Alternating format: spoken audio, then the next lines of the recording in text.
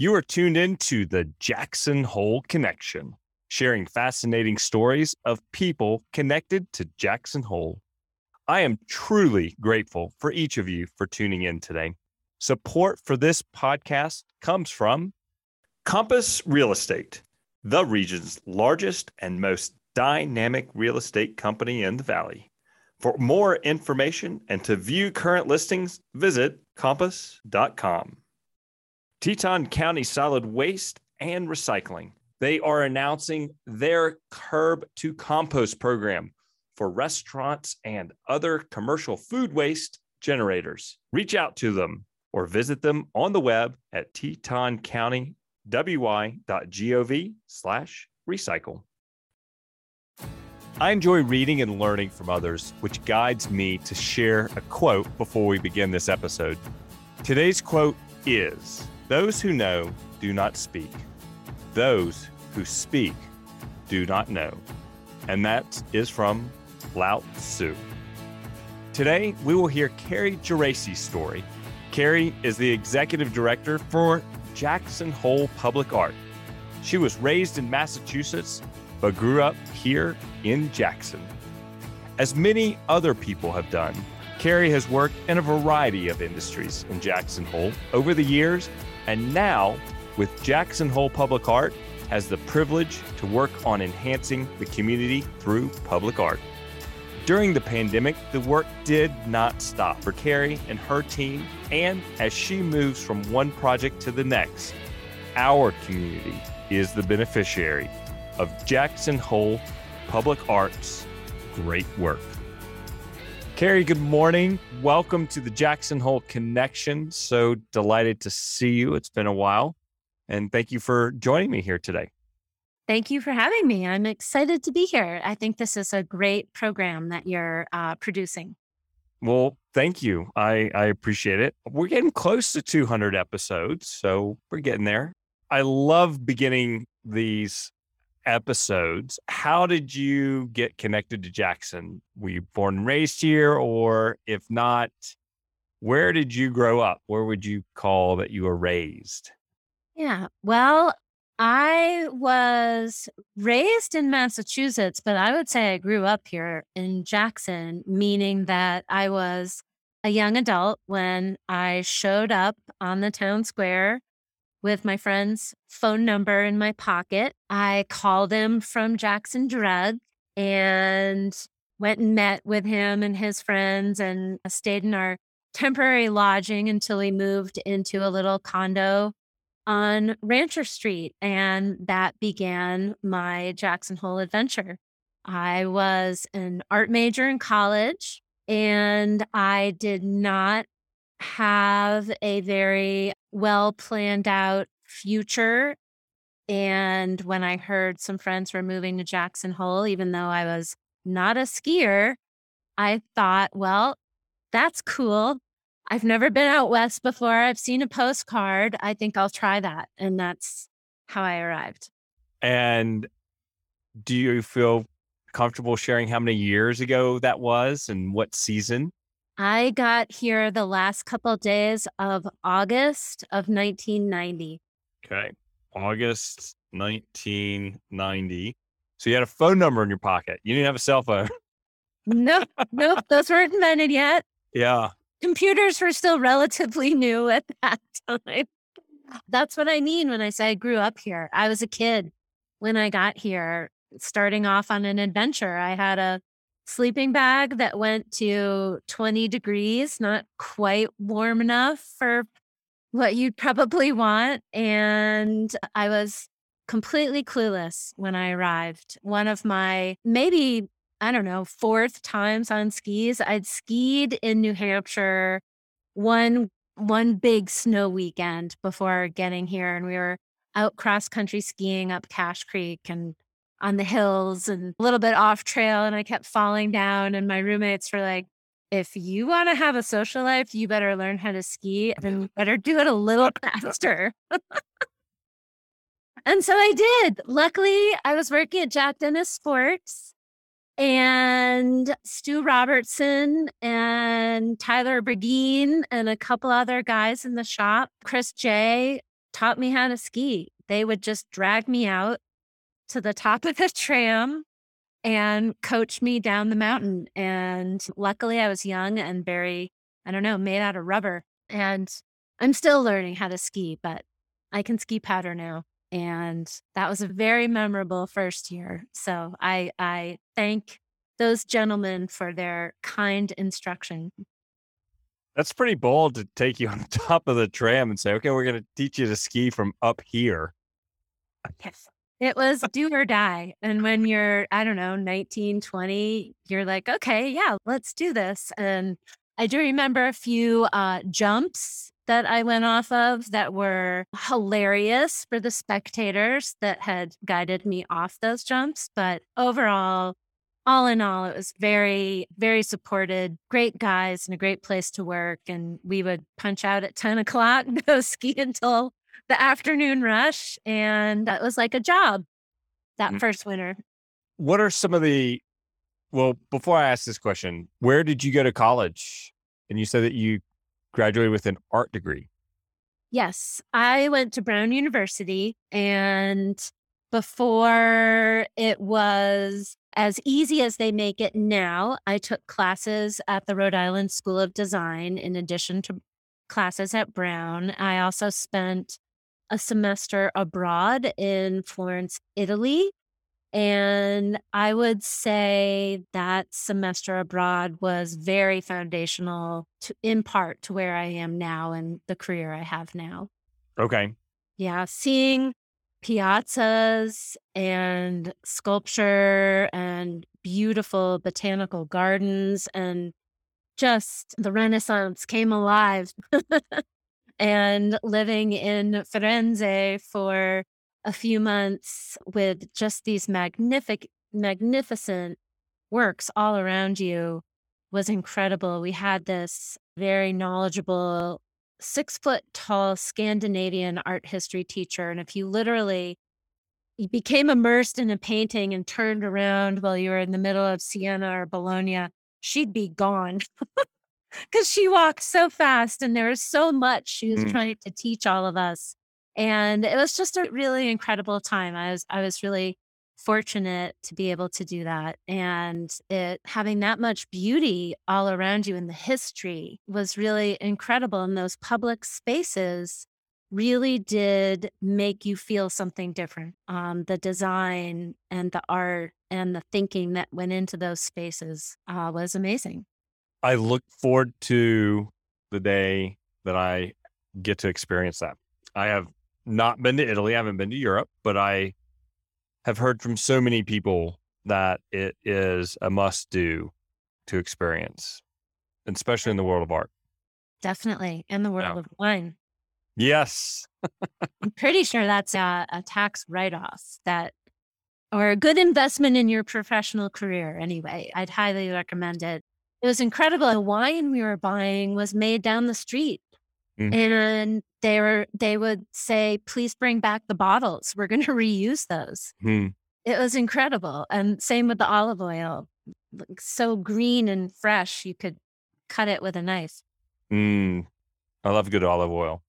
Yes, yes. And so you landed here in Jackson Hole the last few days of August 1990. What are some of and you say that this is where you grew up. What are some of the jobs that you've held? What are some of the things that you've done that have helped you grow up? And are you done growing up? No. Okay, good. I'm gosh, no. So my first job was Jack Dennis Sports.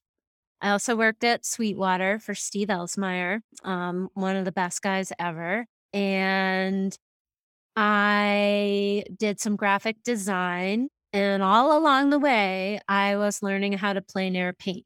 And eventually, I had 2 little boys and started showing at what was then called the Muse Gallery for Mike Piggott and Ruth Harmon.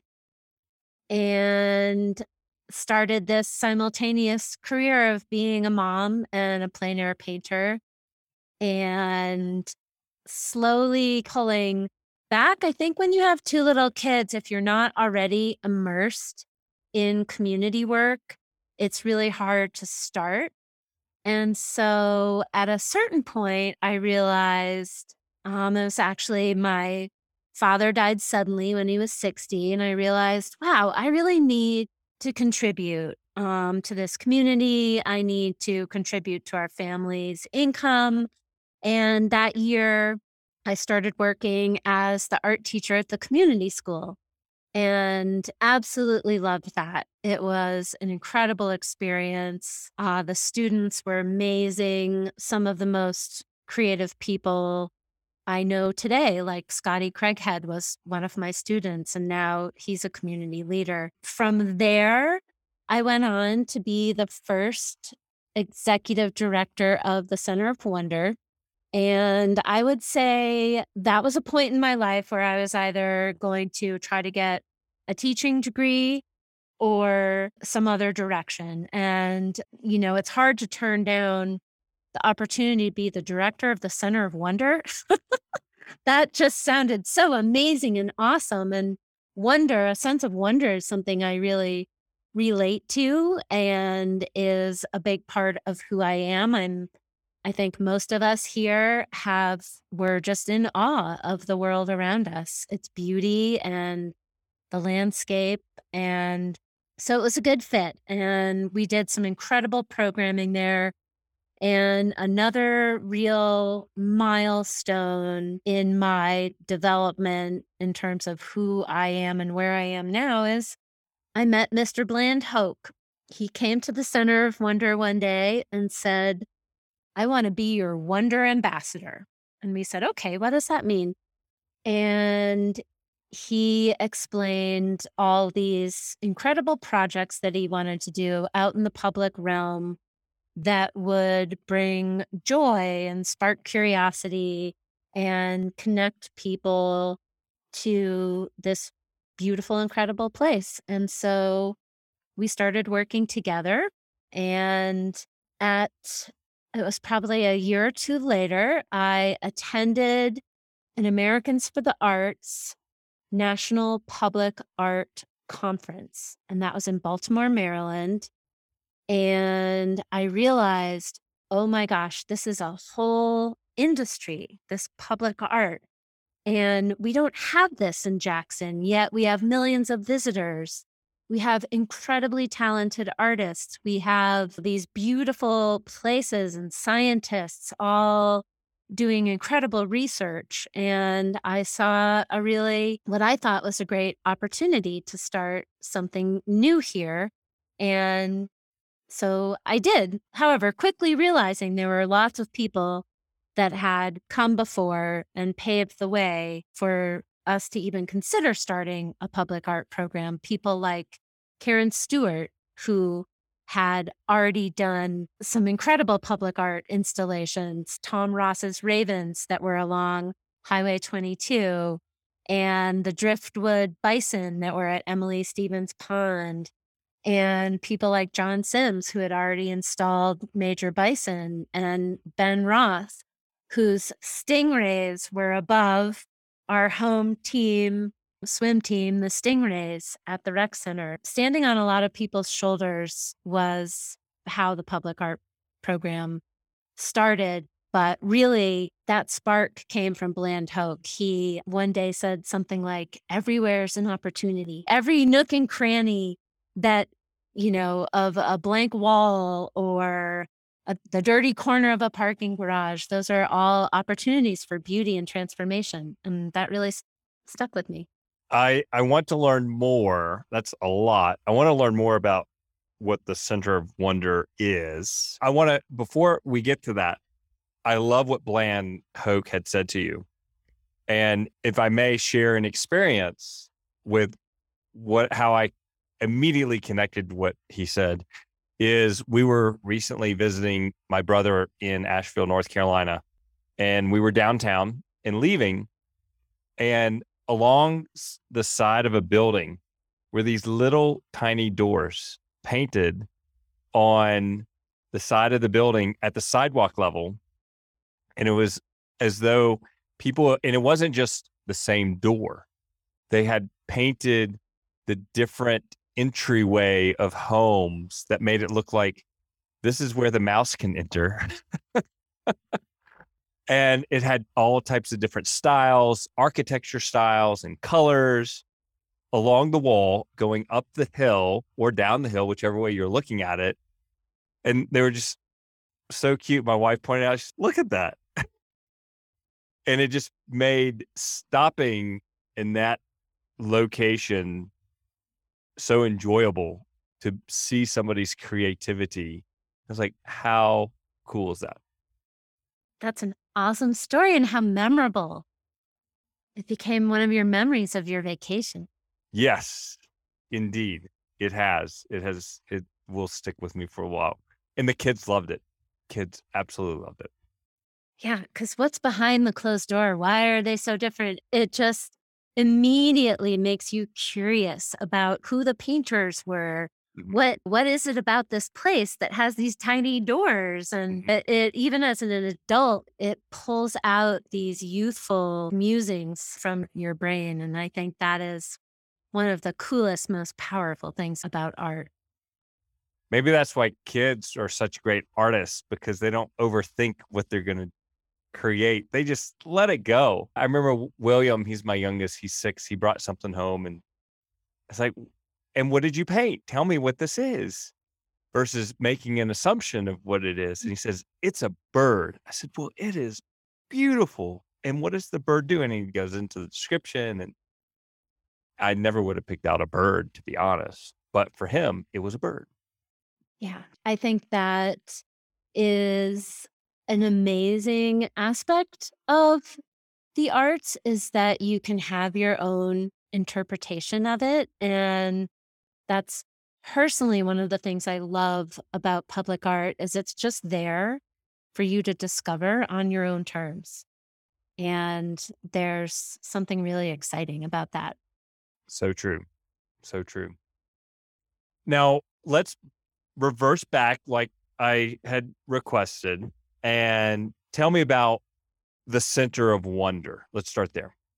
Sure. So I think the founders of the Center of Wonder, Gary and Veronica Silberberg, had this notion of creating programming that would help people really connect to their sense of wonder. And that was very intriguing to me. And I loved that notion. And simultaneously around this time was when we were starting to realize that cell phones and digital technology were keeping children inside a little bit more than they had been in the past. So that was really an interesting kind of guiding foundation to some of the programming that we were developing. And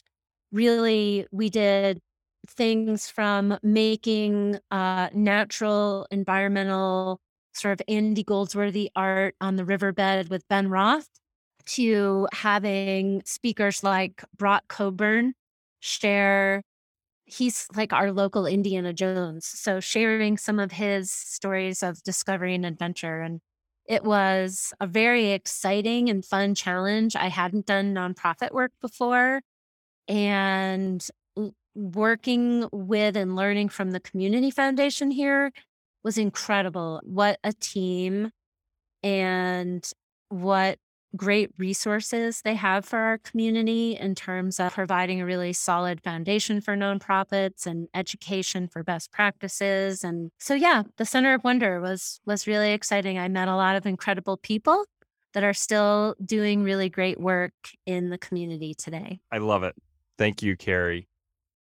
I did some quick research while you were speaking, and because you've now mentioned Ben Roth's name twice, and I've had Ben Roth as a guest on the podcast on episode 86.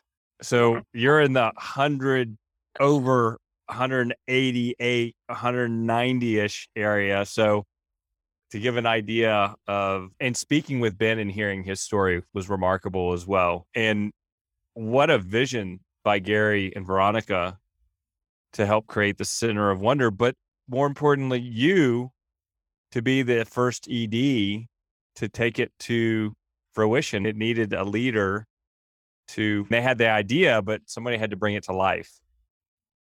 Totally. It was exciting and daunting and just a really a beautiful concept. And Gary and Veronica are innovators, and they have continued to revise and adapt the Center of Wonder to community needs and community input. I think that's great. It was a great opportunity. And if it hadn't been for that, I wouldn't have discovered Bland Hope and this whole idea of making art out in the public realm.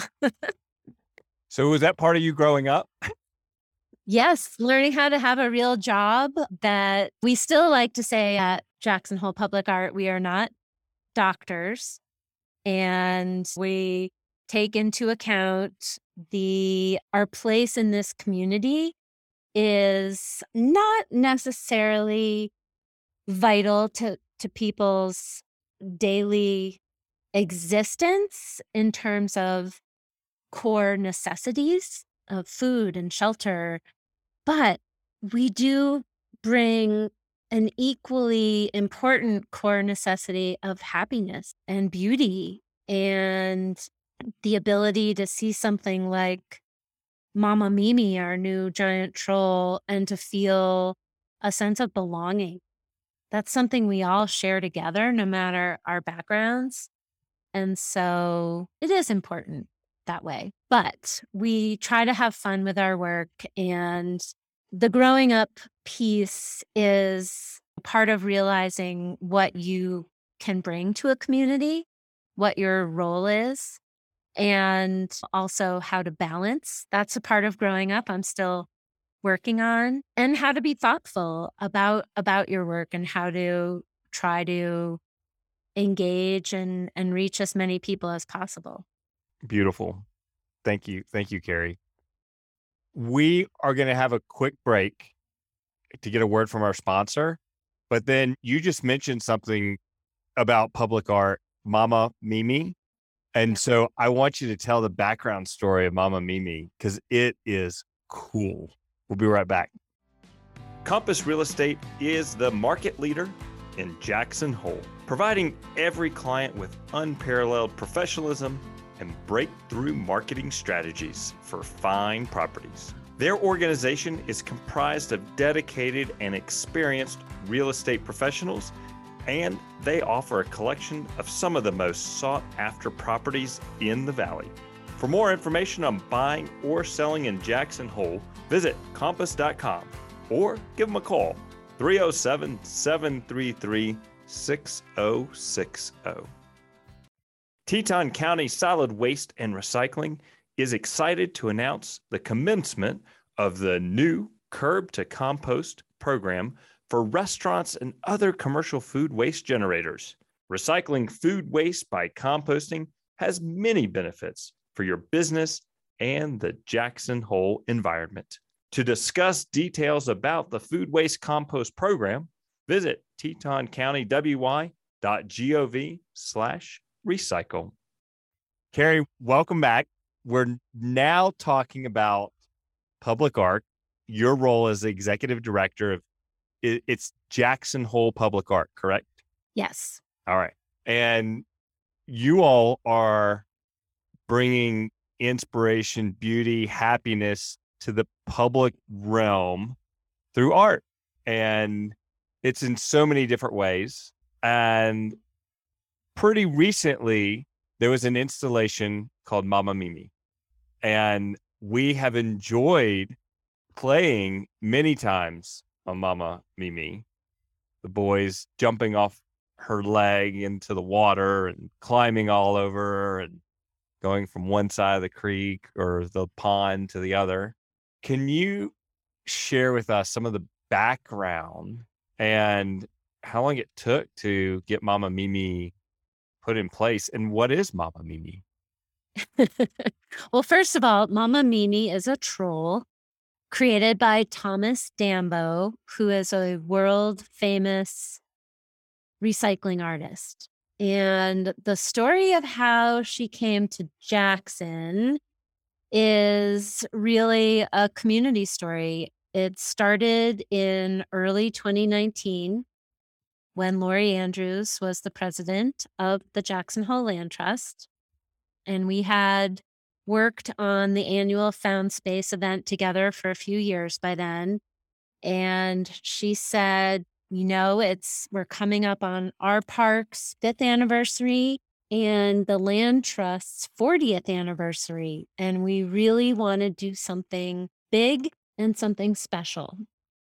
And part of my job is to do research and keep on top of who's making what and what artists are unique and different and might be a good fit for the ethos of Jackson Hole.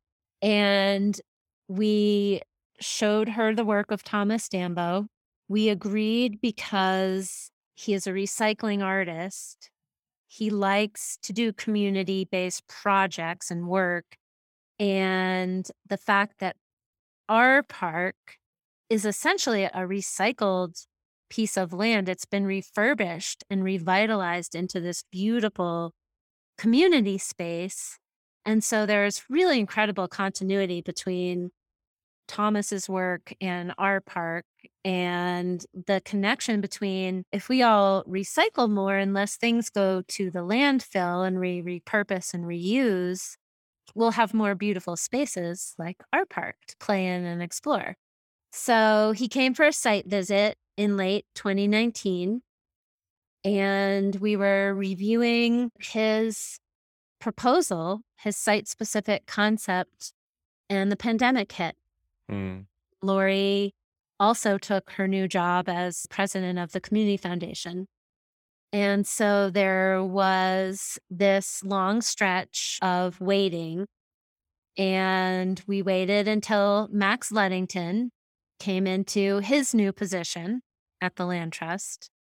We talked with them and their committees that oversee the art park and created a plan and received permission to bring the artist in, I guess it would be the spring of 21.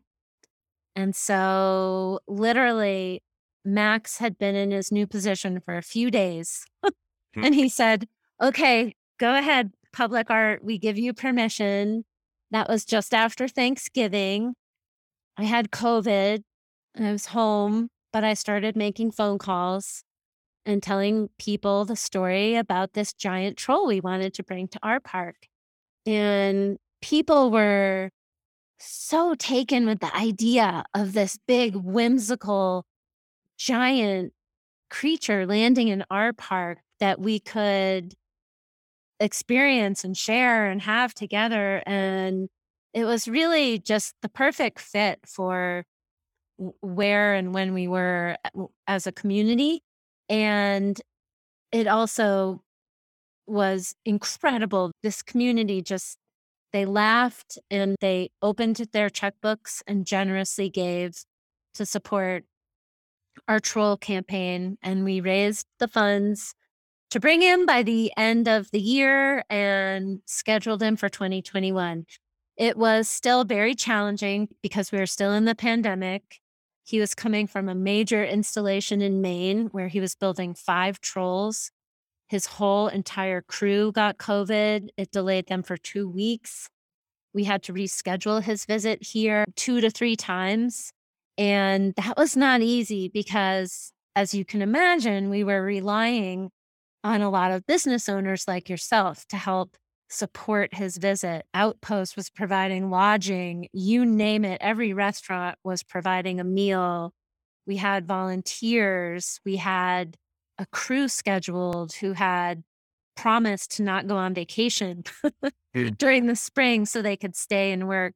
So it was really challenging, but I was able with the help of our incredible project manager at that time, Alexandra Pope, to negotiate this, get them here safely, work safely, and create this ginormous sculpture that's temporarily in our park. And how long will Mama Mimi be at our park? She will live in our park for about 3 to 5 years, Uh-huh. and she is one of about 80 trolls that are around the world. And Thomas creates these creatures to take care of the places where they land and to protect the environment. I like to think she's watching all the kids swimming in the big pond, making sure they're okay. She faces east, watches the sunrise every day. She's pretty special. Excited that she's there. And it just depends how she withstands our winters and the weather and so forth. But so far, so good. That's beautiful. I'm happy to hear, and anybody who is planning on visiting Jackson should certainly take the time to go to our park to see Mama Mimi. And I've taken some friends there to see it and to see her, and they were just blown away. They had a blast. The kids climbed all over it, and that's what she's there for, to bring Yeah. enjoyment. And it's fun for adults to climb on it, to climb on her too. It's incredible. I've seen very tiny people from 2 years old and amazing anecdotes from parents early on in the summer saying, "This is our 4th trip here today." That was one of my favorites. And then a little 5-year-old boy asking me if she's real Mm, and mm, if she's nice. And I said, "Oh, yes, she is full on real, and mhm. she likes it when you climb on her." And it's been really fun. And I've seen people as old as 80 holding hands and walking across her legs out to the little island. So it's pretty cool to have an interactive sculpture that you're allowed to sit on and touch and climb on. And I love her hair. If her driftwood hair from the river, it's just really anchors her to this place. It's super cool. Yes. He was a character, Thomas Dambo. Oh, real. And where, share with everybody where Thomas is from. He's from Denmark. His studio's in Copenhagen. He made her face and hands and feet in his studio. The rest was built on site. We actually had the Red Top Meadows students helped disassemble pallets Hmm. that were turned into her fur. That's how the artist refers to her outer being. It's her fur. And he brought 2 workers with him, and we had 3 to 4 paid crew members here as well. And it took them about 10 days to build her. And we had a lot of help from other people and volunteers like 2 ocean builders helping us place those really important boulders around her hands and feet. It was a real community effort. Everybody pitched in something to help. It was amazing. And we had gifts ranging in all sizes to help support the production of this great fun piece in our park. And the land trust was amazing. They're really trusting to let us put this sculpture there, even though it's just for 3 to 5 years. It's amazing that they were willing to do that. I think in the hopes that more people will come and enjoy our park, and she makes it more intriguing for all different types of people to come and visit. Mm-hmm. Well, it's a blast of a park to go to. We frequent it winter and summer, spring and fall, all the seasons. And for people who are out of town or might be looking for living here and looking for a good sledding hill, when there's snow, it has some phenomenal sledding hills. It does. Our park is such a special place. It is. I always see the most incredible things when I'm there, whether the spring we were putting Mama Mimi in, there were 5 eaglets learning how to fly Oh, and beautiful. hunt for fish. And then I've seen calf moose that running through the park with the mom that was Mhm. probably no more than a week old. Just the most incredible things there. Mhm. So beautiful. Such a treasure. Yes, yes, indeed. Well, Carrie, you sharing your story, and I hope that you're still growing up, that you don't stop growing. I think so. I think I still have a ways to go, but we're always learning. And that is one of the exciting parts of my job is that no matter what you do, it's always different. We're not going to, install another giant troll or another giant piece like Willow Grove that's in front of El Abuelitos. And every project is so incredibly different. You work with different community members, you partner with different businesses and organizations, and the artists are different, the process is different. So always learning and always learning more about our community. And that's a really rewarding part of my job and translates to being hopefully a better parent and wife and coworker. So it's been really fun. Well, I may I share an experience of offering some public art, which anybody can do wherever they live. And it's so easy. When the pandemic hit, it was a beautiful spring day. And I said, boys, let's put a smiley face in the driveway. And they're like, yeah. And I told my wife, she said, well, what are you going to do it with? And so I went to Ace and I got paint, and I didn't want the stuff that was going to go away immediately, like a chalk paint that you'd spray a field with. But I didn't want something that was super permanent. Now it's still there, but I took a stick, put it in the center of the driveway with a string, and I got the boys sidewalk chalk. And one of the boys held the stick in this where it was, and I walked around the stick and made a big circle. Said, that's going to be our smiley face. And it took up the whole width of the driveway, so width of 2 cars, and we painted this smiley face.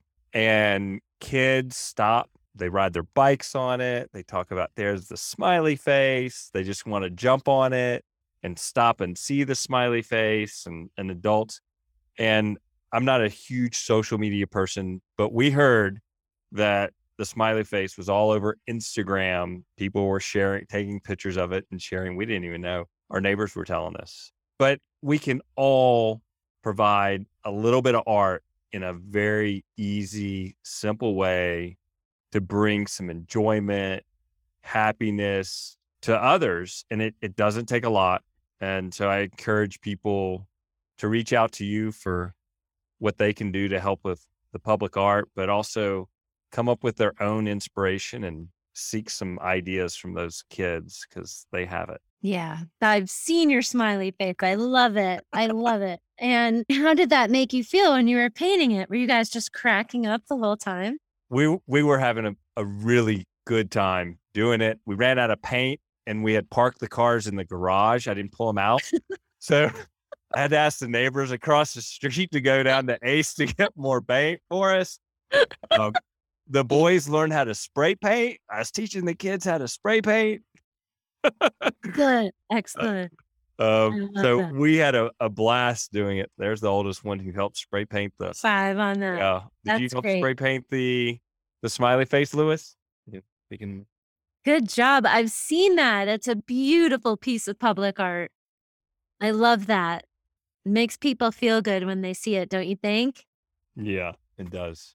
We have a sick one from home from school today, so he's in my office for a few minutes. Awesome. I'm sorry he's not feeling well, but nice he gets to spend time with you. It's always good to spend time with these little munchkins, my minions. Yeah. So, Carrie, if people want to reach out to you, what is a good way for them to connect with you? I think they should check out our website, jhpublicart.org. We are also going to be out and about a lot this summer. We have a new community artist position staffed by different community creatives, and we'll be doing activities in parks and at the People's Market to do what we were just talking about, make people feel happy and feel good and part of the community. So look for us around town or check out our website. Well, thank you, Carrie. We will keep an eye out. Will you guys be at the Eco Fair? Yes, we will. You can come make solar flags with Suzanne Morlock, the world famous Charlie Brown sweater artist who created that great sweater piece that was on the Art Spot many years ago. Well, we look forward to it. Will we go to the Eco Fair, Lewis? Mm-hmm. You got it. All right. Thank you, Thank Carrie. you so much for having me. You're welcome. Thank you for taking the time to join me. And I had a blast talking to you. And we'll both commit to we're going to keep learning. We're going to keep growing. And keep painting smiley faces. All right. Take care, Carrie. Take care. Bye.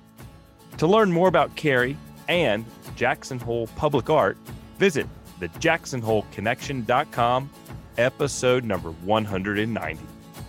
Thank you, everybody who helps keep this podcast going. Keep sharing the podcast with your friends and family. Thank you to my wife, Laura, and my boys, Lewis and William. And to Michael Morey, who does all of the editing and marketing for this podcast. If you're looking to create your own podcast, reach out to Michael Morey today. I appreciate you sharing your time with me today. Cheers till next week when I see you right back here for another episode of the Jackson Hole Connection.